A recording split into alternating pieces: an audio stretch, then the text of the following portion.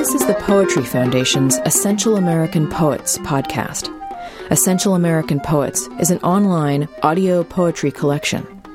The poets in the collection were selected in 2006 by Donald Hall when he was Poet Laureate.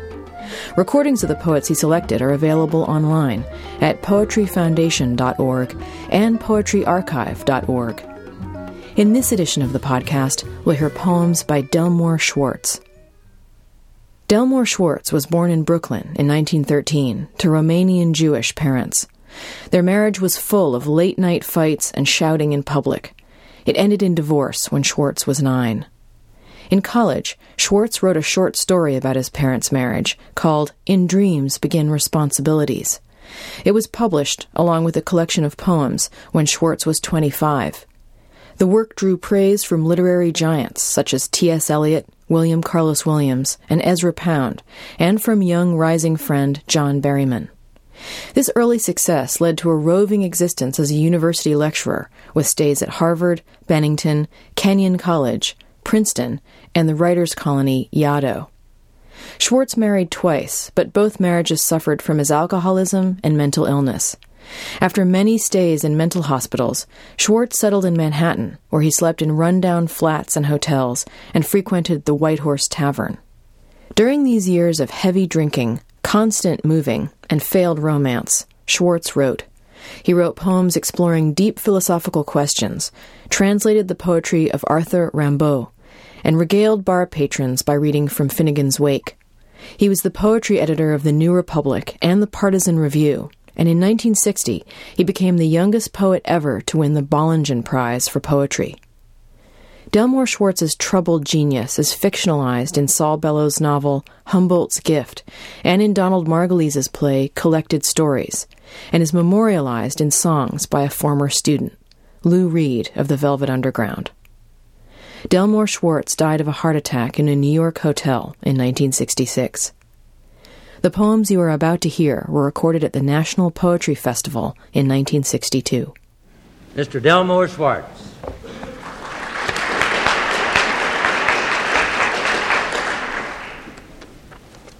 At a solemn music, let the musicians begin.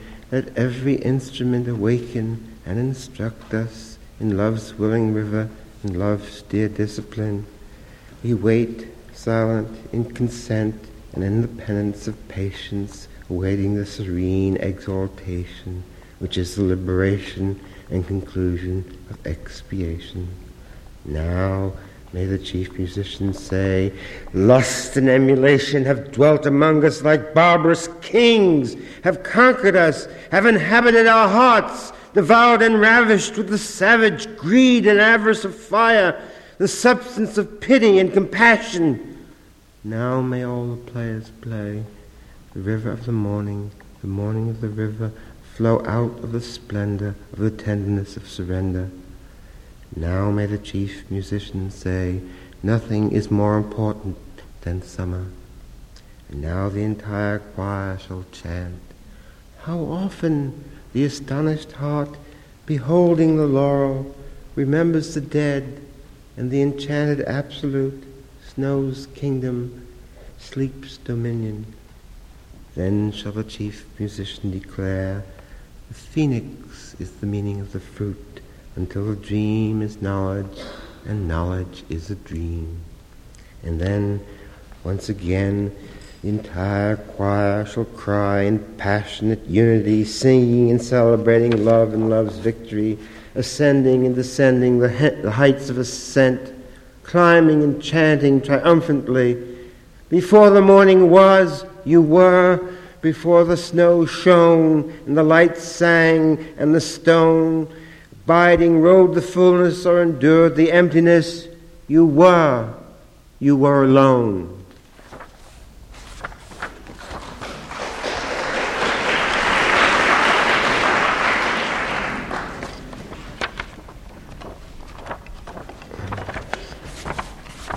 Sorry, I'm reading faster than I expected to, and so I have more time than I expected to have. Darkling summer, ominous dusk, rumors reign. a tattering of rain, and then the rain a pour and pouring down and down, where in the westward gathered the filming gown of grey and clouding weakness, and in the main of the light's glory and the day's splendor, gold and vain, vivid, more and more vivid, scarlet, lucid and more luminous. Then came a splatter, a prattle, a blowing rain, and soon the hour was musical and rumorous. A softness of a dripping lip, the isolated houses, a gaunt, grey, sombre softness licked the glass of ours. Again, after a catbird squeaked in the special silence, and clouding vagueness fogged the window pane, gathered blackness and overcast the main of light's story and light's glory, surrendered and ended, a pebble, a ringing on the pane, a blowing and a blowing in, tides of the blue and cold, moods of the great blue bay and slates of grey, came down upon the land's great sea, the body of this day. Hardly an atom of silence amid the roar allowed the voice to form appeal, to call. By kindled light we thought we saw the bronze of fall. In the green morning now once more, in the green morning before, love was destiny, the sun was king, and God was famous. The merry, the musical, the jolly, the magical, the feast, the feast of feasts, the festival, suddenly ended as the sky descended, but there was only the feeling in all the dark falling of fragrance and of freshness, of birth and of beginning.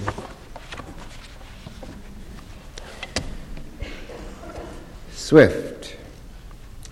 What shall Presto do for pretty prattle to entertain his dears? Sunday lightning 50 times.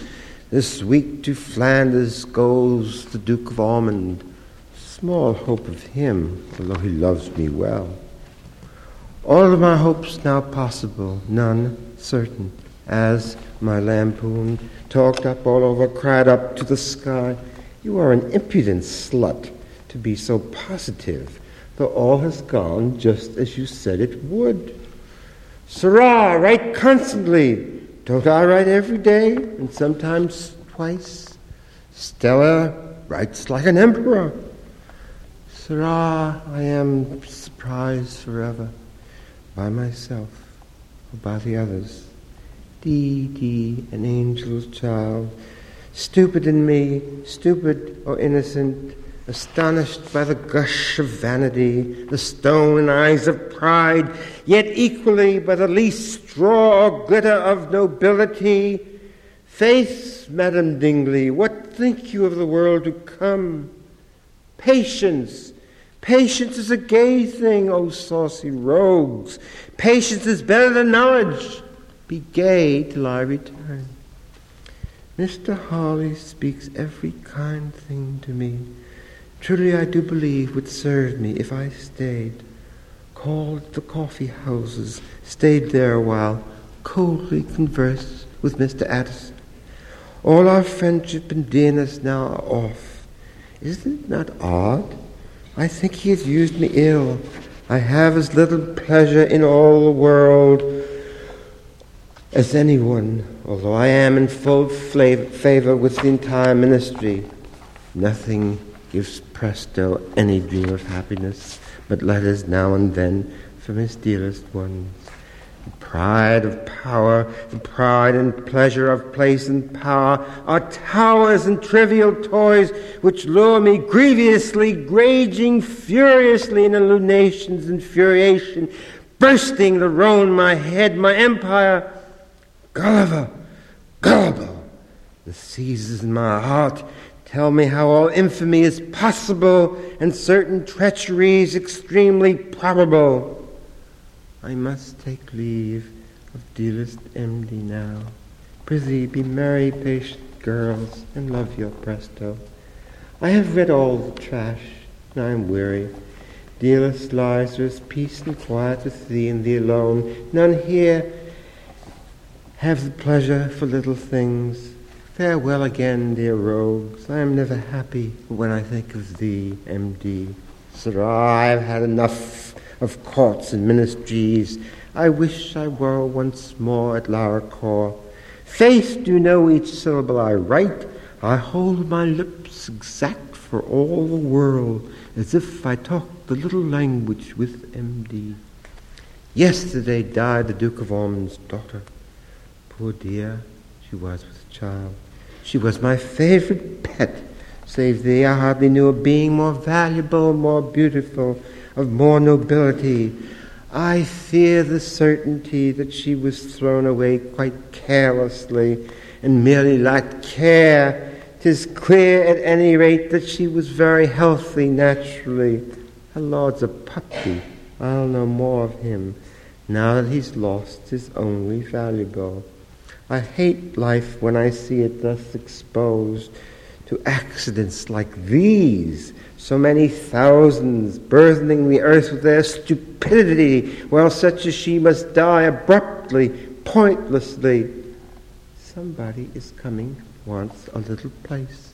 My heart is set upon the cherry trees by the riverside, my saucy sluts.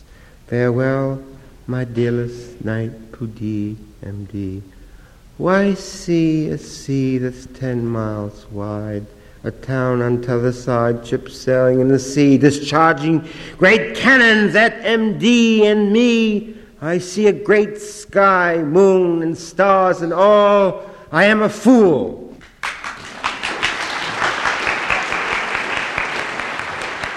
That was Delmore Schwartz, recorded at the National Poetry Festival in 1962, and used by permission of New Directions Publishing Corporation. You have been listening to the Essential American Poets podcast, produced by the Poetry Foundation in collaboration with poetryarchive.org. To learn more about Delmore Schwartz and other Essential American poets, and to hear more poetry, go to poetryfoundation.org.